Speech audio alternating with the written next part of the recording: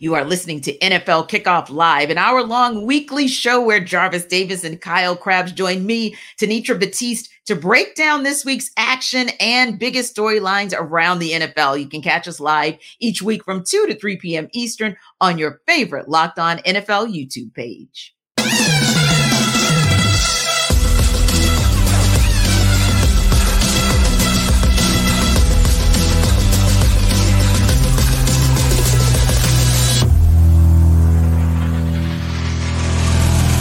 Hey, welcome into NFL Kickoff Live. It is the best hour of football talk every single Friday. We'll go around the NFL, talk about every team and every game. And of course, we'll get you local insight that you can't get anywhere else but right here on Locked On. I am your host, Tanitra Batiste, and alongside me are Jarvis Davis and Kyle Krabs.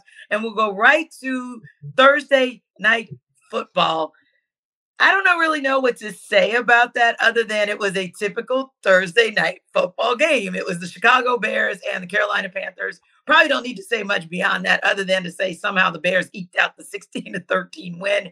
And so the battle for the number one pick in the 2024 draft continues. And so that's kind of I think that's what everybody was really watching, to kind of see who positioned themselves properly for the player / QB they want to get for next year. But you guys, Kyle, when you took a look at that game, kind of what did you see in the back and forth, dare I say, between Bagent and Young and the Bears and the Panthers, and who was lesser of two evils last night? Yeah, Chicago rolling out of that game just cackling because they get the win and they have the Panthers first round pick. They keep Carolina at the one win on the season. So they say, oh, okay, nice. We'll double dip. Don't mind us. Yeah. I think the Tyson Bagent story is really cool. As a guy who was an undrafted free agent, he played Division II football, goes to the Senior Bowl, is undrafted, gets an opportunity. I think he was the fourth quarterback into camp going for Chicago. And he made some nice throws. He had a really live arm in the pre-draft process when you watched him. And I think it's short week at home on Thursday Night Football is how Chicago ends up winning the game, just because it's such a short turnaround from the previous week. And somebody had to win it. Somebody had to win it.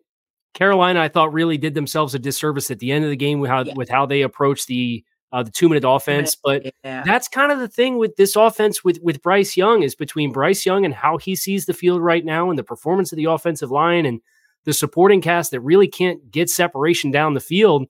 They're really limited in how they can throw the ball. And I thought you saw that manifest where the best we could scratch out in a 2-minute offense situation with timeouts was a 59-yard field goal.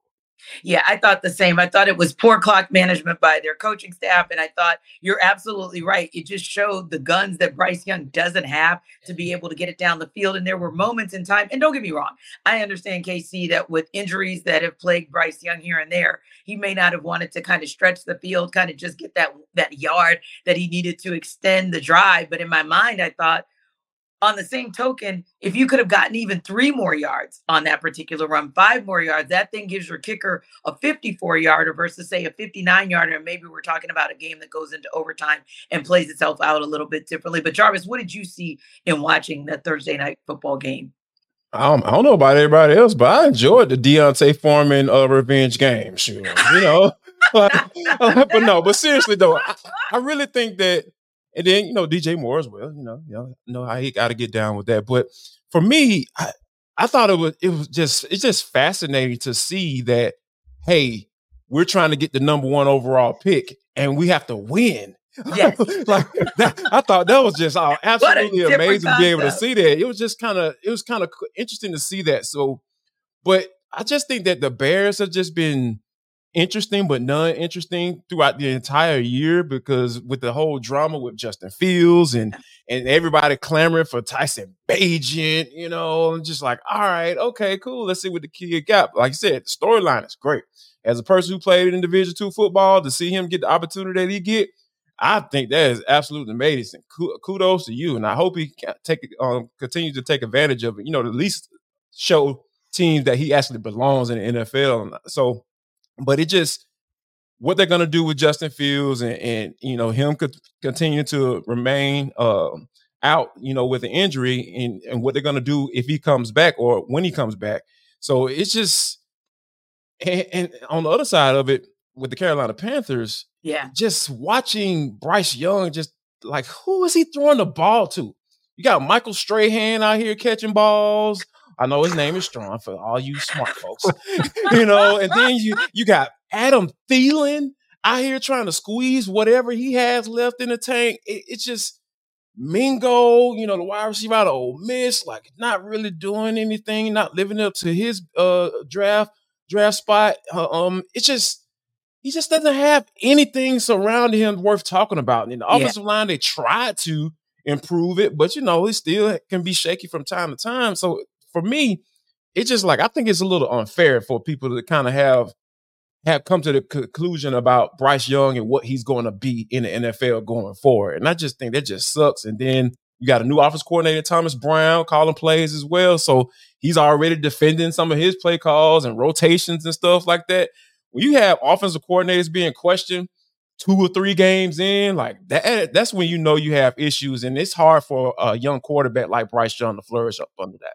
Yeah, and as much as I hated to see that with the performance from Bryce Young and what he had to deal with, love to see what the local kid was able to do, because Montez Sweat had himself a game. I didn't necessarily like to see him part ways from the Commanders, because I did think that they had a better upside for him versus the Bears, but Montez Sweat absolutely had himself a game, and maybe more so than anything, putting himself in position maybe to get with a better team come next season. But I think the other piece of watching last night's game was thinking about this rookie class overall and thinking about CJ Stroud and Bryce Young, Will Levis, Anthony Richardson, of course, like you guys said, Tyson Bagent. And one of the things, that conversation was the key conversation pre-draft, right? Who do you go with? Do you go with Bryce Young? Do you go with CJ Stroud? Which quarterback is indeed the most NFL ready, hit the ground running? Now, granted, let's be honest, the Texans have more guns than the Panthers, right? And they have a better coach on the sidelines already, even though DeMeco Ryans is a first-time head coach. So there's a little bit more there for CJ Stroud to work with, just in terms of his supporting cast and the coaches on the sidelines. But ultimately speaking, CJ Stroud is out there doing big boy things when you look at the rest of this 2024 or 2023 QB class, Kyle, at least from what we've seen from him midway through this season. Yeah, there's no doubt. And I've been impressed with CJ transitioning from the Ohio State offense, which is a little bit more option routes and a little bit longer developing concepts, versus Bobby Slowick, the offensive coordinator, is off the Shanahan tree. And that's a timing-based offense. And it's a different kind of living that you got to make. And you're seeing CJ Stroud, whether it is the timing stuff or when they have to push the ball down the field to Nico Collins, who's a big-bodied receiver who's athletic and making a lot of big plays and living up to his potential coming out of Michigan a few years back. It's really impressive stuff. And I'll say this about Bryce Young. I always thought Bryce Young was somebody whose style of play at Alabama was going to require a little bit of patience, and it was going to require the right kind of supporting cast around it. And obviously you see the Dolphins logo hanging back here in the background. I know all about that with Alabama quarterbacks and Tua Tagovailoa. I know what it looked like when Brian Flores was trying to run the Chan Gailey passing offense to Mike Gesicki and Devontae Parker and Preston Williams, these 4-6 receivers that can't create any separation. And Bryce, I think, was an even more extreme version of that, because he really liked to get outside of structure at Alabama. Well, you're getting outside of structure here in Carolina, and you're figuring out these NFL defenders, they're half step faster, right? So you can't quite make the same stuff happen. So I'm a little sympathetic to Bryce in the environment that he's in. I agree it's way too early, but I always thought that was the one that was going to have to take some time if it wasn't in an ideal situation, where CJ Stroud, I thought his translatability of the style of play that he had at Alabama was a little bit more 1-for-1. Yeah, agreed. And you look at what Will Levis has been able to do as well. And, he has the good fortune of having a guy like Derrick Henry, so that there's even a little opportunity for them to bring him along. And don't get me wrong, in his debut, as Jarvis had to see up close and personal covering the Falcons, what a debut that was for Will Levis. But ultimately speaking, he's got some pieces around him as well that have allowed him to flourish very early on in his rookie season. For sure. When you think about guys like veterans, guys like DeAndre Hopkins, be able to throw the football to him and turn around and hand the ball off to a guy like a Derrick Henry, and a guy who's an emerging running back who I feel like should be getting more touches than Tyjae Spears. So those are the type of things that you feel like that's when you start putting together an offense. Like when you have different style backs that you can get the ball to, turn around and hand off to, and throw to. And then you got a veteran wide receiver who knows how to get open, in certain instances. So I think that when you're surrounded, and Mike Vrabel, hate it or love him, he's a good coach. He's a good head coach. I like what Mike Vrabel brings to the table. He brings stability. I feel like when it comes to what you need to do on a weekly basis as a head coach in the NFL. So I think that, but on the other side of that, when you talk about C.J. Stroud, he has no running game, whatsoever. Yeah, none, not even a threat of a running game, and he's out there winning football games. 46 seconds left, 2 timeouts, and you come down here and you throwing absolute darts. Like, I remember being so fascinated when Ohio State played against the Georgia Bulldogs. And I was just like, oh my, I knew CJ Stroud was good. But to see him do it against that defense, who put in like 50 doggone first round draft picks within the past 2 years, seemingly. So to be able to see him not only do that against a team like the Georgia Bulldogs, but come into the NFL, it's a different beast, right? Like Kyle mentioned.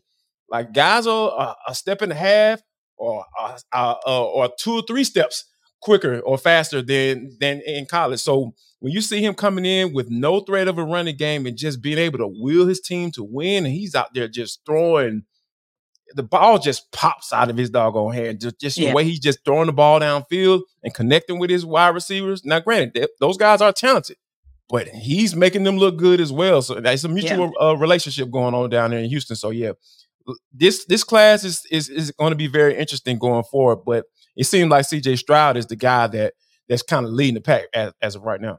Yeah, and interesting is a good word to use, JD, because honestly, Kyle, a lot of them have had to spring into action so much faster than we thought. You're looking at Sunday. I think this Sunday coming, you'll have 10 rookie QBs who are going to start out of 32 teams. That's crazy to think. I don't think anybody thought at the beginning of the season that a third of the league would be starting guys that they just drafted 6 months ago. So I think that also makes it interesting because you're now seeing those guys who are really ready, and also the guys who have the pieces around them to help them to be a little bit more game ready versus, say, the guys who either aren't game ready or maybe are work in progress. Obviously, Anthony Richardson is still a question mark just because of the injury.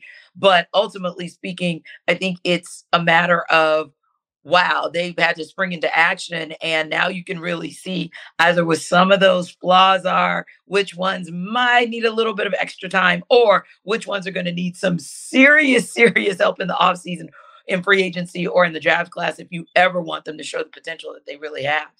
Yeah, and some of these are in kind of tough spots too, where I think about Aiden O'Connell with the Raiders, who head coach fired already, didn't make it the halfway point of the season. They played Monday Night Football and got shellacked, and McDaniels is let go, and they go to O'Connell and they turn to him. And now that he's in an evaluation window with a team that really struggled and didn't just fire Josh McDaniels, they fired the offensive coordinator too.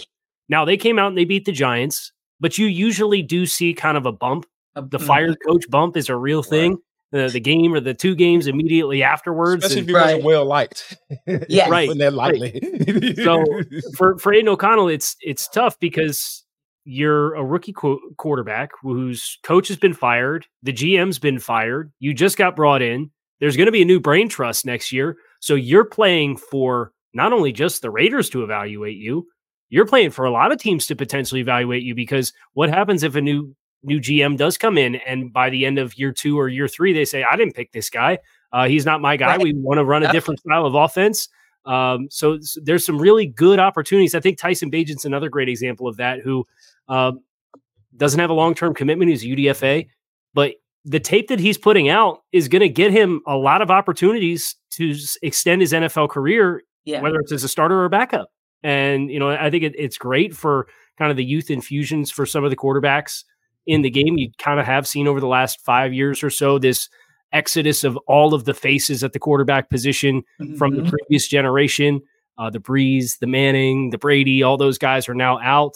So getting some young guys in here and some opportunities to see who can really strike and take advantage of it. It's one of the really fun storylines in the back half of the season. Yeah, I think it's a fun storyline for the rookie class, but also an interesting and intriguing storyline, if you will, for the sophomore class, because you look at the likes of a Kenny Pickett or a Desmond Ridder, and you say to yourself, what's going to happen, and how will things play out for that class as well. Now, it's almost time for us to talk about our game of the week. Of course, that's between the Texans and Bengals. But before we get there, we have a quick word from Jarvis about Prize Picks.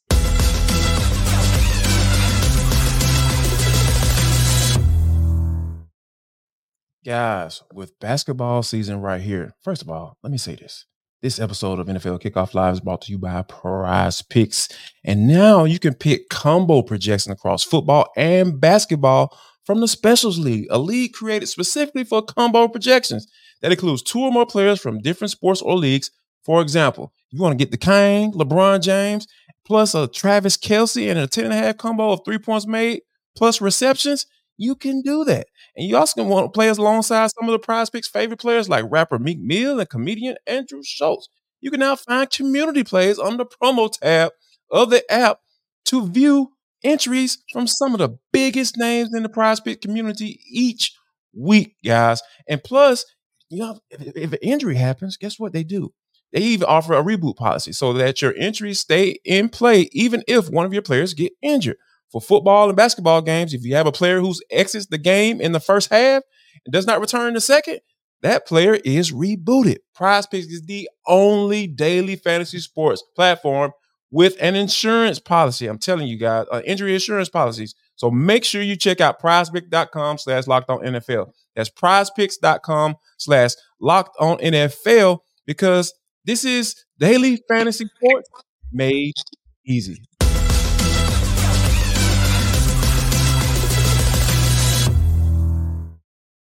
All right, guys, we talked about the Rookie of the Year candidate in CJ Stroud. Of course, his Houston Texans will be facing off against another guy that was looking all world as a rookie in Joe Burrow. The Bengals, a team that's now on fire. So how do Cody Davis of Locked On Texans and James Rapine of Locked On Bengals see this game shaking out? Well, let's take a listen.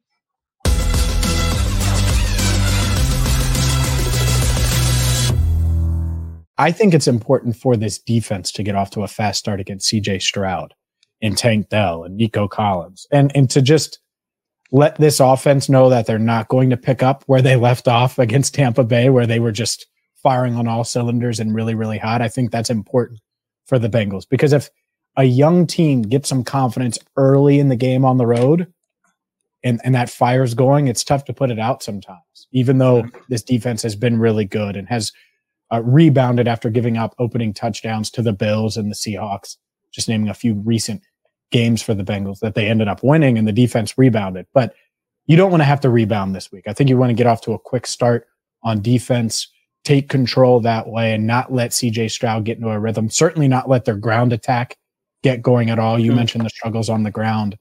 If you can do that, I like their chances at home.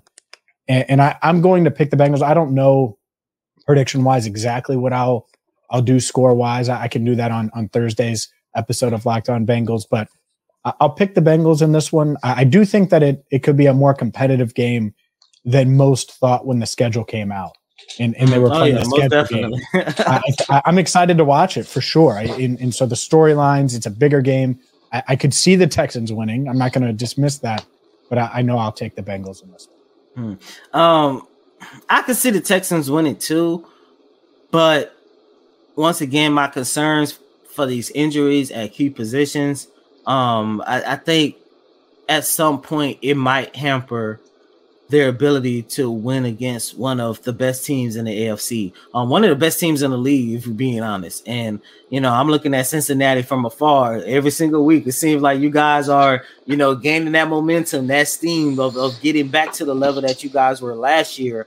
And I look at the Texans, I'm like, I think this game can definitely be a measuring stick in terms of to see how realistic the quote unquote playoff run we're all hoping that we get here in the city of Houston. But I just think maybe more so in the second half, the absences to a lot of these guys might turn in favor of Cincinnati. And James, as you mentioned, and for what I saw against the Bills, Joe Burrow is starting to get it going. Not saying CJ can't match him toe for toe, but I just think that this one might go in favor of Cincinnati. Yeah, I think that's the fun part is they have a good relationship. I know Burrow gave CJ some advice earlier in the year, or at least coming into the season. Mm-hmm. And so CJ's going to be excited for this one, going toe-to-toe with Burrow. A few years ago, Burrow was in the same position going up against different guys in the league. So that part will certainly be fun. I'm excited about this matchup.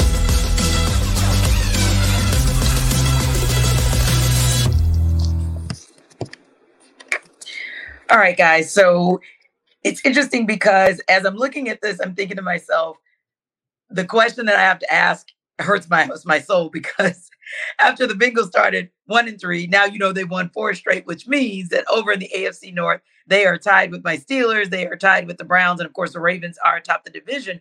But Jarvis, do you feel like with this 4-game run for the Bengals that Cincinnati's back? Absolutely. Boo, but okay. Absolutely. Joku is completing 76% of his passes in the last 4 games. Absolute ridiculous. 10 touchdowns, over 1,100 yards, only 2 picks. Yeah, this man is absolutely back, and I think this is going to be an intriguing matchup.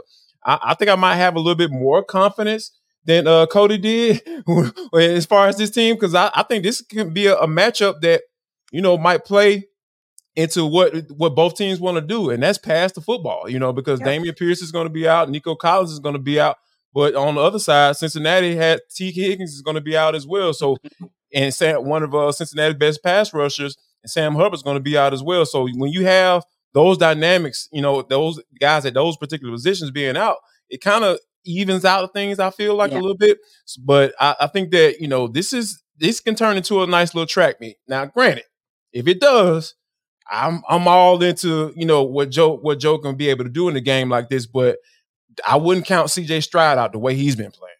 Yeah, and Casey, that's an interesting point that Jarvis makes. It could potentially become a track meet. So if it does, who does that track meet favor down the stretch? I think the team that has had the players that have been there and done that and have more experience in these spots is where I would probably lean with Cincinnati. It's a home game for Cincinnati as well. That's a really tough environment to go in and execute, not make mistakes. And for all the talk about this Cincinnati offense, the Bengals defense has forced 10 turnovers in the last 4 games. And that has really helped. If you look beyond the first game of the season when Joe Burrow came back and they had 67 passing yards, but still had 2 turnovers, like by and large, this has been a team that largely when they win the turnover battle, they're taking care of business and winning football games, and the defense has really ramped that up. So I think Houston's going to move the ball. The question is, can you avoid those 3 or 4 plays and mistakes that can so easily turn what could be a 31-point output to a 17 or 20-point output and give the other team a short field on a couple of occasions? And I think that's the concern for a young quarterback going into a tough environment like this, especially because, listen, he's going back to Cincinnati, right? Like that's right on the doorstep of Columbus. He's going to be juiced to go back there and play for sure. Yeah. And I just think there's a lot of the inexperience element versus Cincinnati that I just don't really like for Houston in this game.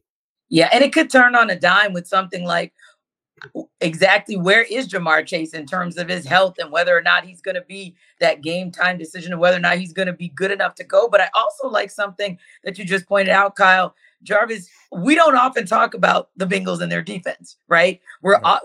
And understandably so, because the Bengals have had a prolific offense for the past couple seasons, and we're starting to see that prolific offense return in a major way, thanks to Joe Burrow being back to his Joe Burrow self, doing Joe Burrow things. But yeah, that defense could also be critical. And where my mind goes is back to the track meet. If we're looking at something that's 38-35 or something in the high 20s, it may come down to that one defensive stop at the end that makes that decision or decides that game for the Bengals in favor of the Bengals. And maybe it is because we're having this conversation because it is about the defense and not necessarily what the offense does.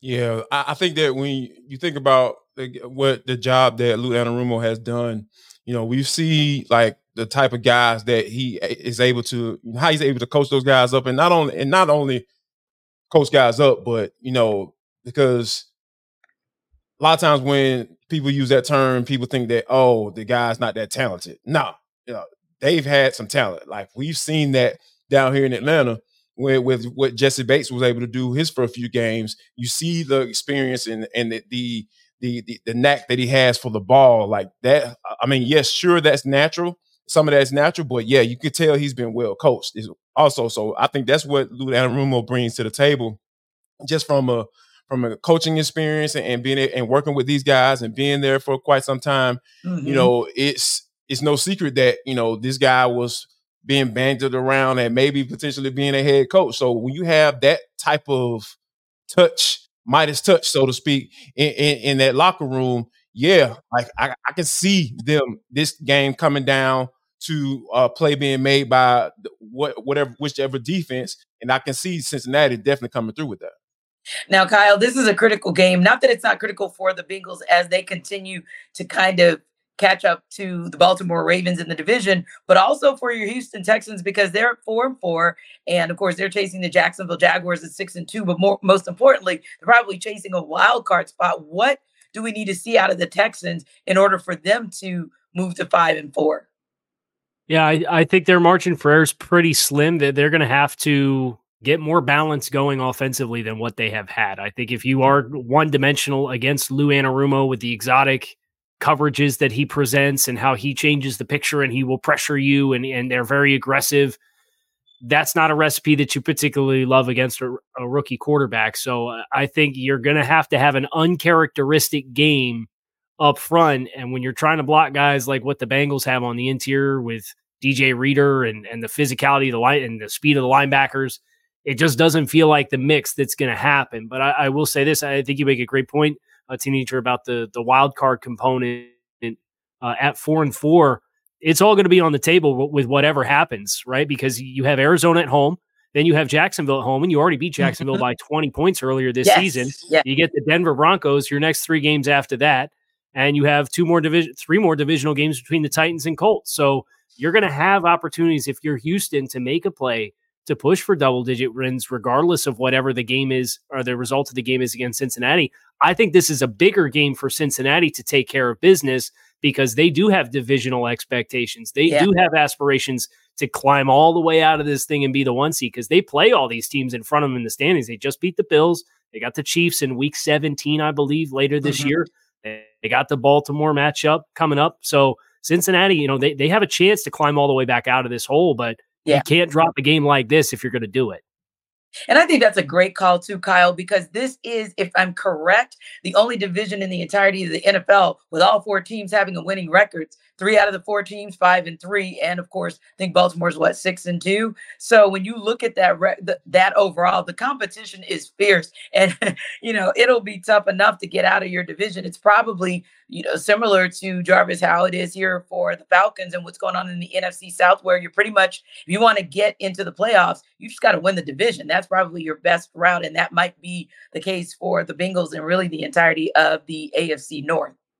Yeah, this is one's going to be tough because I really feel like the Baltimore Ravens are the most balanced team. Yes. Now the Chiefs, best team. Yeah, we can have some conversations about that. But as far as just the most balanced team, I feel like the Ravens are that team right now because coming to the season, I really felt like Lamar Jackson had everything was kind of lining up for him to have an MVP type season. Now got off to a little bit of a slow start. Now Todd Monken is starting to find the flow with this offense, and I think that he's a type of guy that had the reputation in his previous stint in the NFL of being pass happy. Came down to Georgia, and hey man, we got some really good tight ends, and we like to run the football. Okay, let's run some 12 personnel and get this offense cooking. Now being able to make those necessary adjustments. Get a couple, get some national championships under your belt, and then now you move into the NFL trying to do the same thing. You got this exceptional talent at the quarterback spot that you can use his legs, and he has an arm as well, can sit in the pocket and make throws also, and you're just getting him acclimated to not necessarily installing your offense, but how does your offense fit what he can do and what he can do best. And I think that's what we're starting to see a product of that now. So this AFC North division is going to be very tight as we go down to the second half of the season. Oh, yeah, definitely down to the wire. Now, as we prepare you for this NFL week with Sell Me Why, here's Jarvis to prepare you guys on how you can have better health with Jace Medical.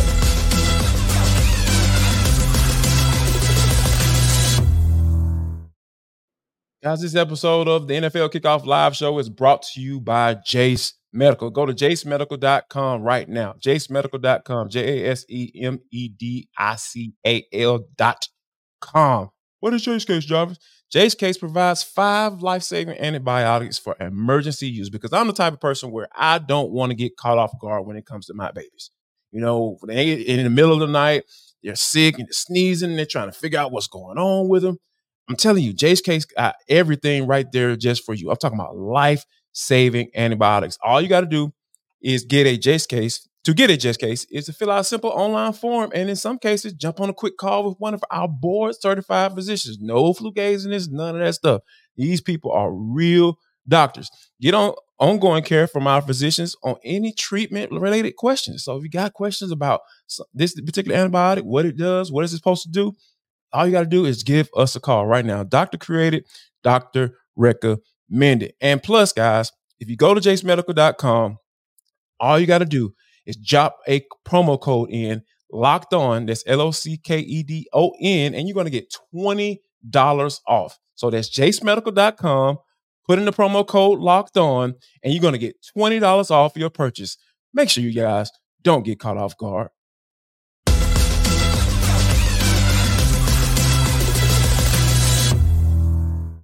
As much as I hate to give the Baltimore Ravens all the credit in the world, I definitely also want to check that and make sure we know that they are 7-2 because they've actually played 9 games through the season and are truly, truly sitting atop that AFC North, which means it's going to be such an intriguing battle this coming weekend between the Baltimore Ravens and the Cleveland Browns in the AFC North. Browns are 6.5-point underdogs to the Ravens. And here's Jeff Lloyd of Locked On Browns to sell you why the Browns will cover that spread. Hey, Cleveland Browns fans, Jeff Lloyd from the Locked On Browns podcast, giving you 3 reasons why the Cleveland Browns at worst should be able to cover the spread Sunday in Baltimore against the Ravens. As we all know, the first matchup between the Ravens and the Browns, Deshaun Watson missed the game. Deshaun Watson's last 2 complete starts for the Browns, he has been extremely accurate. He has been turnover free, being able to extend drives. Even if they don't get touchdowns, they've been getting them down closer to at least get into field goal range. The Ravens, although they have some players in this game that they did not have the first time around, Deshaun Watson is supposed to be the franchise quarterback for the Cleveland Browns, and he is a guy that's supposed to be a difference maker in big games like this. The defensive side of the ball, the defense has been playing lights out to this point, and now you're starting to see the depth of the Cleveland Browns defensive line, and they did a pretty solid job of holding the Baltimore Ravens running game to at least a standstill the first time. The Ravens only averaged 4 yards per carry. Granted, some of that was on some bigger runs from Justice Hill, the main back, Gus Edwards. The Browns were able to control that day. Lamar Jackson, they were even able to keep him within limitations as far as what Lamar can do with his legs. The Browns defense is only getting better, so you figure that this will still play in a second time against the Ravens, even though this game is in Baltimore. The Browns offense, Browns defense, and this is the key to having Watson back here, is understanding what the Browns have in Dustin Hopkins. Dustin Hopkins, to this point, is actually having a better season than longtime Ravens standout kicker Justin Tucker. If they can keep the drives going and they can at least get in the field goal range, Hopkins has been pretty much automatic to this season, allowing for the Browns to keep this game close in score. Even drives where the Browns aren't successful, Barack West has been a fantastic punter this year as far as flipping the field and getting the Browns defense into positions where offenses are starting maybe inside their own 20 or even inside their own 10. These are 3 reasons why I think the Browns should be able to hang with the Baltimore Ravens and cover the spread on Sunday in Baltimore. All right, guys. Are you sold, Kyle, that the Browns will actually cover this spread? They, of course, are 6.5-point underdogs. See, now I did it. This one's tough. I got your back. This one's tough. This Ravens defense is so stout. They are astronomically good as far as creating turnovers, as far as what they're able to do in the run game. They are only allowing 4.0 yards per carry. they are allowing 4.1 net yards per attempt. So teams are getting about the same amount of yardage trying to pass the ball against this defense as they are trying to run the ball against this defense, which is opportunistic in getting turnovers, whether it's Javion Clowney or Kyle Van Noy, who they picked up off the street mid-season. This pass rush group for Mike McDonald, the defensive coordinator, is killing it. So I love Cleveland's defense. But if I look at Baltimore's offense versus Cleveland's defense, I think Baltimore's offense spreads the ball around a little bit more effectively. They have more guys that can contribute at a high level versus the Browns defense or the Browns offense against the Ravens defense. You have Nick Chubb, who's out. You have both offensive tackles who are out. That is a bad mix to stay balanced offensively and to buy Deshaun Watson the kind of time that he's going to need to have success. So I'm probably fading the Browns to cover the 6.5. Yeah. And Jarvis, that's something that we've talked about in the past. Just Zay Flowers is just unbelievable with what he's able to do. Odell Beckham Jr. is still solid. And of course, the Ravens low key have always had a nice tight end room, right? Mm-hmm. And so having someone like Todd Monken, who, as you mentioned earlier, he can work some 12, if not some 13 personnel. You've really got some good pieces for him to work. And of course, that O-line who has been maligned, just like the Steelers, of course, the last couple seasons with injury, they're looking really good now. So yeah, you've got a Ravens offense that, to Kyle's point, that defense is stellar, but man, they've now got the complementary pieces on the offense to match what they've gotten from the defense the last couple seasons. Yeah. And it's kind of refreshing to see, right? Because like the knock on Lamar Jackson, which has just been so weird when it comes to from an evaluation standpoint. People didn't think he can run a pro style offense, but he ran Bobby Petrino, for those who don't know, Bobby Petrino's offense at Louisville, and he ran it to the T. It was just a matter of him making sure he didn't take unnecessary hits. You know, of course, the whole stability questions came in, so that was understandable. But for him to be able to come into this season with an OC that, hey, I trust you to run the football. I mean, be able to throw the football from the pocket. I know what you are capable of doing, and I'm also going to use your that skill set, right? That you have to take advantage of, and it's just a matter of making sure when to tap into that, you know, at what particular point of the game. So, because when you understand when to use those things, like, you can just really just mess up a defense. Now, granted, Cleveland Browns just coming off giving the Arizona Cardinals a goose egg. So this is a really, really good defense. So Myles Garrett is playing on an MVP type level. I ain't talking about defensive player of the year. I'm talking about league MVP. Like, I put defensive lineman up in that category. I know people always want to just talk about quarterbacks, but I put him in those type of conversations, because that's the type of difference maker that he is on for that team as a whole, not just the defense. So for me, I really feel like this is another opportunity for Lamar to put his stamp on this MVP candidacy. And I think I wholeheartedly believe that he's going to do that. But on the other side, though, Cleveland, you got Deshaun Watson, like Jeff pointed out. You know, he's had some pretty clean games, but when you talk about missing 3 of your top offensive tackles against the sack leading defense in the NFL with 35, they got 35 sacks almost at the halfway mark, a little bit over the halfway mark. Yeah, that's going to be a hard task, T. I'm not saying that the Ravens are going to goose egg these guys, but it is setting up for this Ravens defense to continue to do what they do, and that's dominate opposing offenses. Indeed. What a difference a year makes, because, this is a well-rounded team where a year ago we didn't even know if Lamar Jackson was going to be suited up in a Ravens uniform. And now here we are now. Kyler Murray, speaking of a guy that returns for a different reason, of course, but he's returning from injury. We got the official word earlier today that he will get the start Sunday against the Falcons. The Cardinals are 1.5-point underdogs to the Falcons, but that line has been moving now that we've gotten that word about Murray. And it's been moving in favor of the Cardinals. Here's Alex Clancy of Locked On Cardinals to tell you why the Cardinals will cover that spread. Why will the Arizona Cardinals cover the 1.5-point spread on Sunday at home against the Atlanta Falcons? I'm glad you asked. I'm Alex Clancy with Locked On Cardinals. There is one name, and I think you know who it is, coming back off the PUP list after tearing his ACL from last year. Number 1 in your hearts, number 1 on his jersey, and it's Kyler Murray. All joking aside, Kyler Murray coming back and now being able to implement Drew Petzing's offense could be a recipe for a great offense for the Arizona Cardinals for years to come.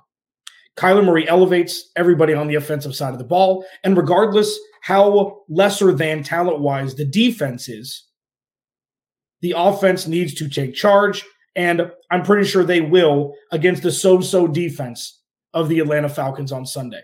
Not to mention James Conner coming back off the IR. So the Cardinals have their 1-2 punch in the backfield with the run-first offense that Drew Petzing has implemented, an offense that's kept the Arizona Cardinals in games for the majority of the 2023 season with Joshua Dobbs at quarterback.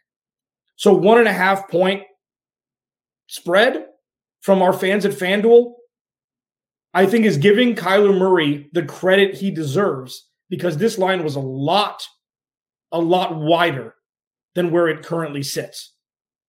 So why will the Cardinals cover the spread? Kyler Murray makes Hollywood Brown better. He makes Michael Wilson better. He makes Trey McBride better. He makes James Conner better. He makes the offensive line's job not as difficult as it's been through the first 9 weeks.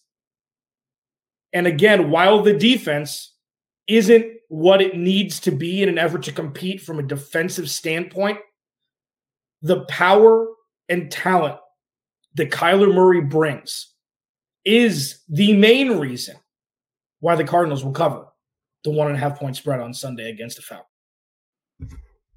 All right, guys, I am going to be nice to Jarvis, and I'm going to throw this one to Kyle and ask whether or not the Cardinals are going to cover the spread, and if so, tell us why. I think they have a decent chance, just because I do not like what the Atlanta Falcons are doing right now. And you and everybody join else the club. Right. No. And Arthur Smith getting all sassy about it in the press conferences all week long. I'm like, buddy, you got Tyler Algier 13th in the league in carries, and he's averaging 3.2 yards per carry. Maybe we should calm down on the salt here with the questions about your top 10 pick running back and his workload. Yeah. Never mind Jonnu Smith outperforming Kyle Pitts and the whole 9 yards. So I think Kyler Murray is a really fun kind of change up to throw at this game. The Cardinals to this point in the season have been very scrappy. They have put up a really good fight against some good football teams. They beat the Dallas Cowboys. I think Kyler, if he's every bit of what he was as an athlete coming back off of a knee injury, his mobility can kind of create some chaos. I don't think that I like a returning quarterback this late in the season to win his first start, though. I just think it's too much to try to jumpstart and get back into the swing of things after having missed a lot of time. I know he's practiced the last few weeks to gear up. I'll probably take Atlanta, and because the spread is so close, I'll take Atlanta to cover. But this would not be a game that I would be surprised to find out that the Cardinals did win and they are able to cover the spread. God help Falcons Nation, Jarvis, if that is indeed the case. But you do have a point, Kyle, because whether it was an actual rookie or whether it was a quarterback starting his first game of the season for a team 3 days after he landed in that city, the Falcons have been on the struggle bus with quarterbacks who just pop up and say, hey, I'm ready to get my first start of the season. So, Jarvis, how's it going to go down in Arizona in the Desert of the Sun this weekend? Valley of the Sun. I'm going to give you the most intellectual answer that I can possibly give you. I have no idea. Here's why. Because, like, when you think about this Falcons team, like, they went into the whole going young on offense. You draft Bijan Robinson, pass up on Jalen Carter, by the way. I'm going to take every He's going to say that every time. Because here's the thing. I feel like if you're in a situation where you're defending your play calling, schemes, looks, decoys, and all that stuff, and you take a guy like that, a running back in the top 10, I feel like you never really had a plan for him, because in the beginning of the year, we saw flashes. Right now, we barely see it. And then when he does get an opportunity to carry the football, he's fumbling the ball. So what is really going on with this offense? Because at the end of the day, I know I advocated for Tyler Algier to get some carries But at the end of the day, it's all about production. Kyle just pointed it out. 3.2 yards a carry. Oh, now let's go use our top 10 running back that we drafted. Oh, let's go, make sure we get our number one wide receiver that we drafted, who has been productive when he's been on the field. Right. Let's get him back into the game and get him involved. Oh yeah, the tight end the highest drafted tight end in NFL history.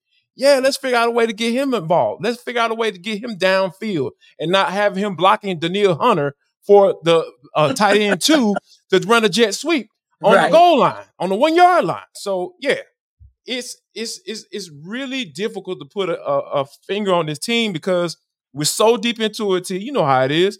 We cover this team day in and day out, and Arthur Smith is changing. I'm starting to see some changes, right?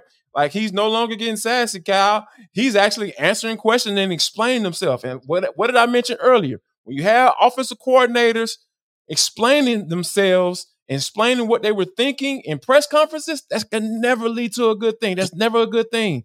And when that person is also the head coach and people are asking whether or not he's going to give up play call and do this, that's when you know there's an issue. So, yeah, this is a game where it's a tough call. They should win. It's a tough call because of just what's been going on these past couple of weeks. Indeed. But they should win. And I wouldn't be surprised if they do.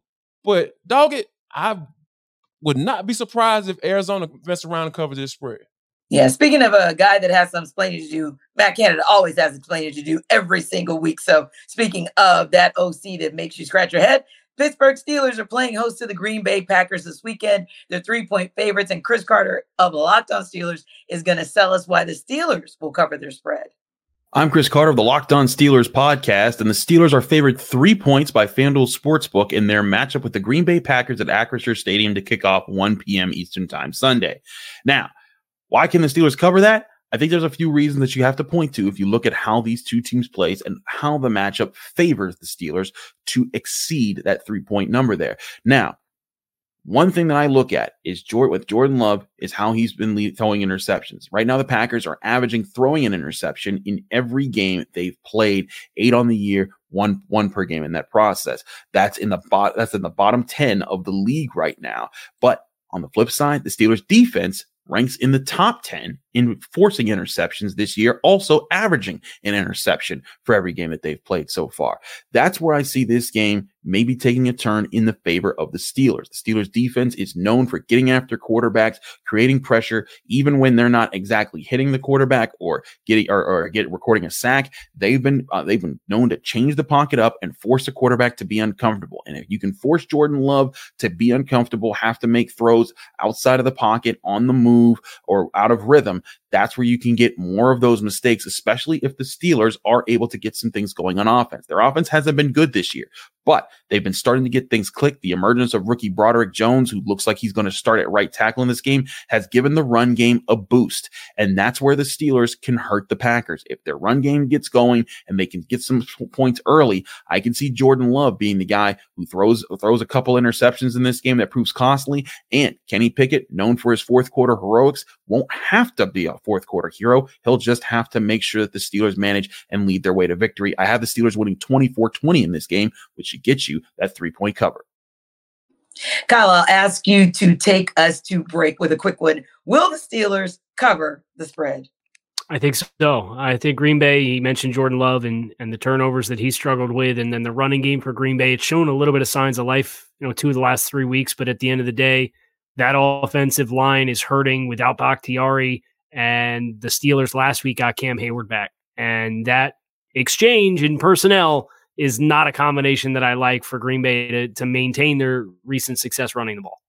Yeah, anytime Chris Carter's first cousin is back in the lineup, everything is good with the Pittsburgh Steelers. Now, being an NFL fan, depending on which team you root for, it can be stressful, but Jarvis can tell you how BetterHelp can help you manage that stress.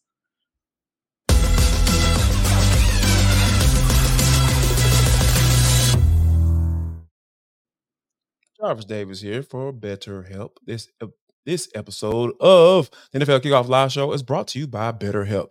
Now, I was just having a conversation with my wife, just the other day about buying gifts and trying to figure out how many gifts we're going to get the girls for this year and all that stuff.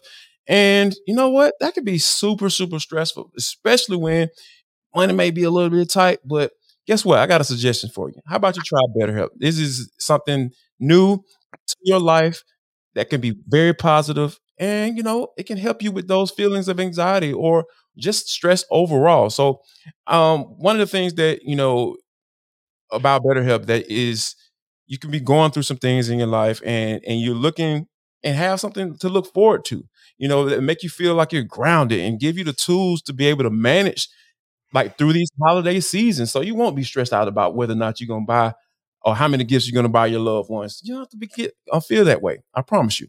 So if you're thinking of starting therapy, give BetterHelp a try. I promise you'll never regret it, because that's what I've been thinking about. I've been thinking about, okay, maybe I should see a therapist. Like, why am I having this thought? Or why am I constantly always focusing on the negative thing that's going on in my life?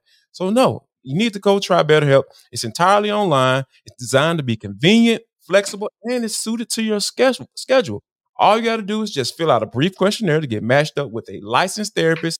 And you can switch therapists. If you don't like that one, you can switch therapists anytime for no additional charge. So find your bright spot in this holiday season with BetterHelp.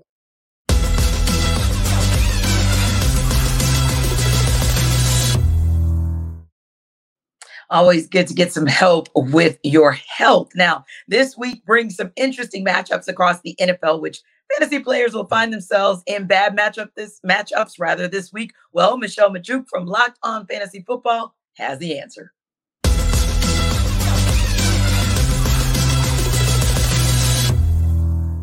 There are 3 players that I'm fading heavily in fantasy due to their Week 10 matchup. First up, it's Texans rookie quarterback sensation CJ Stroud against the Cincinnati Bengals. I know, hang in with me. I know it's hard to sit him after what he did last week, but it's important to remember that Stroud, prior to last week, he wasn't doing much for fantasy, right? There was 3 straight games scoring under 15 fantasy points per game.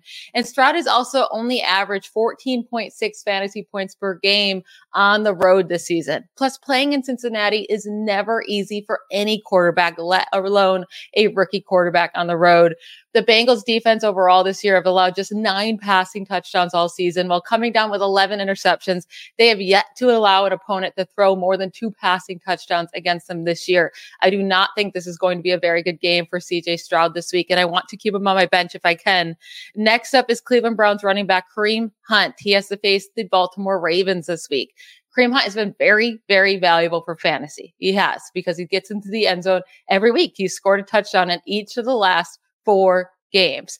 But I don't envision there being very many scoring opportunities for the Cleveland Browns in this matchup against the Ravens, who are the number 1 defense in the NFL this year in points per game allowed. So without a touchdown, Hunt is going to be a very disappointing fantasy play. Maybe he squeaks one in, but I am very hesitant on playing Hunt this week against the Baltimore Ravens. And then last up is Raiders wide receiver Davante Adams. Unfortunately, he just hasn't been doing too much, stuck on this terrible offense. He's not hit 60 receiving yards in a game since week 4, hasn't caught a touchdown since week 3, and he's playing with Aiden O'Connell. And last week with Aiden O'Connell, Davante Adams was basically a ghost. Now he has to unfortunately face the New York Jets. Like, that's the worst way that this can go in week 10. The Jets are allowing by far the fewest fantasy points per game to wide receivers this year. It's not going to be an easy matchup for him whatsoever. And again, he's just not getting the target share that he needs to get, or getting that efficiency in those good targets. So I know it's never easy to sit a guy as talented as Davante Adams, but I'm really, really expecting a very disappointing week from him on Sunday Night Football.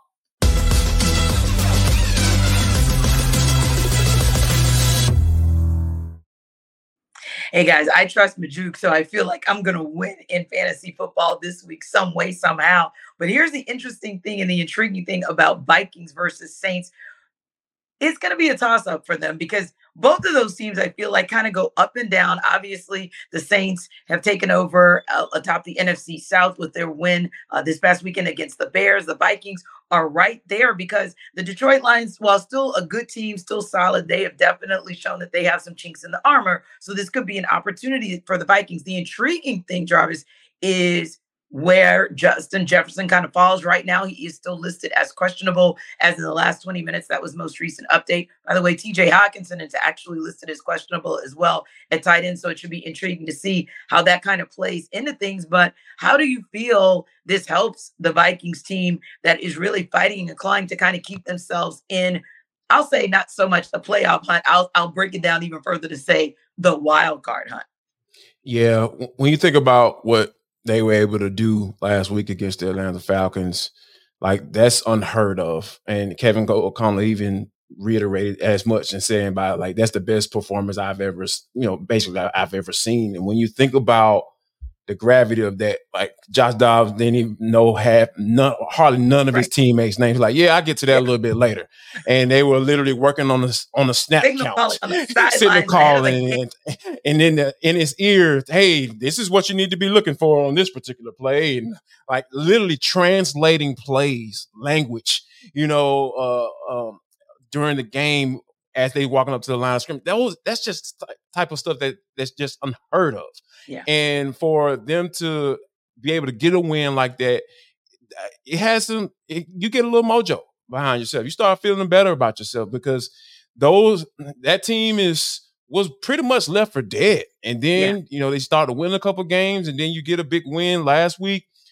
You kind of couple that with like, hey, okay, we're still in it. We still have a chance. Like you said, not necessarily to get up in the division, but like, hey, this wild card thing might be a real thing. That might be something that we can continue to strive for. So I think that when you potentially can get a guy like Justin Jefferson back into the fold, like this is the best wide receiver in the NFL. So like, I don't care who's at quarterback. If he comes back and he's eligible to play, like that's gonna be a big boost for the guys in purple and gold.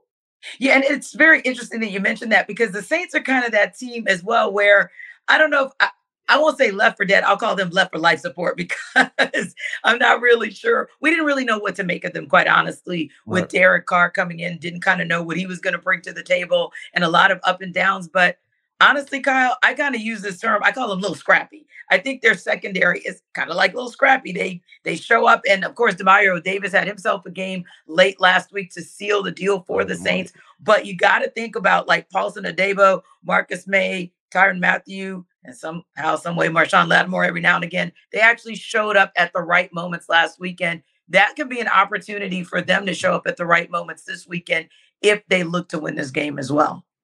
Yeah, and that Saints team that they defensively through 9 games have only had 3 in which they have allowed more than 20 points defensively. They're quietly, pretty impressive metrics. They forced 18 turnovers, which is second in the NFL thus far this season.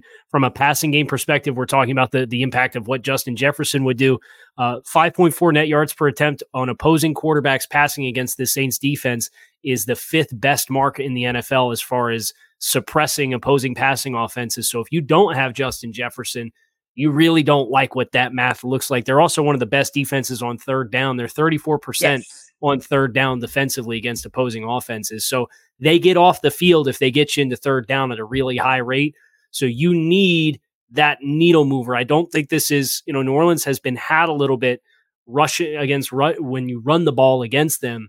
I don't think the Vikings really have the running game to do that. So if you are going to win this game, you're going to need big contributions from the passing game. And I don't think that happens unless you do see the return of Justin Jefferson, who's obviously still very much in limbo for this game. Indeed. We got some really great matchups coming this weekend. You got San Francisco heading to Jacksonville. You got people head scratching saying, how in the world are the 49ers the favorites heading into Jacksonville, a 6-2 team that is really showing themselves to be quite solid. Going to be an interesting matchup, an intriguing matchup with the Lions as well. They're going to head to LA to take on the Rams. Don't know how interesting it is to see the Cowboys and Giants other than, I'm always looking to see if somebody can make them the Cowgirls at any given moment. So that's just a personal thing for me. But who are you guys, real quick, which games are intriguing matchups for you this weekend?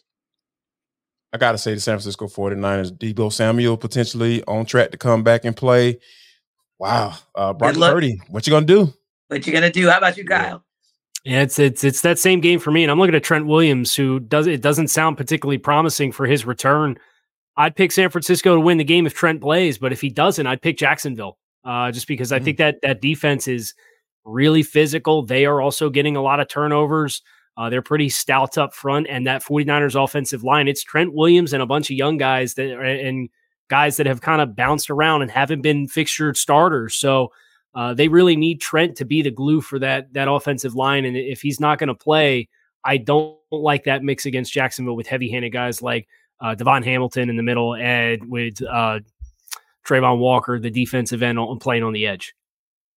All eyes on Duval this weekend. Thanks so much, guys, for stopping by NFL Kickoff Live. For Kyle Krabs, Travis Davis, I am Tanitra Batiste. Don't forget to come back next week.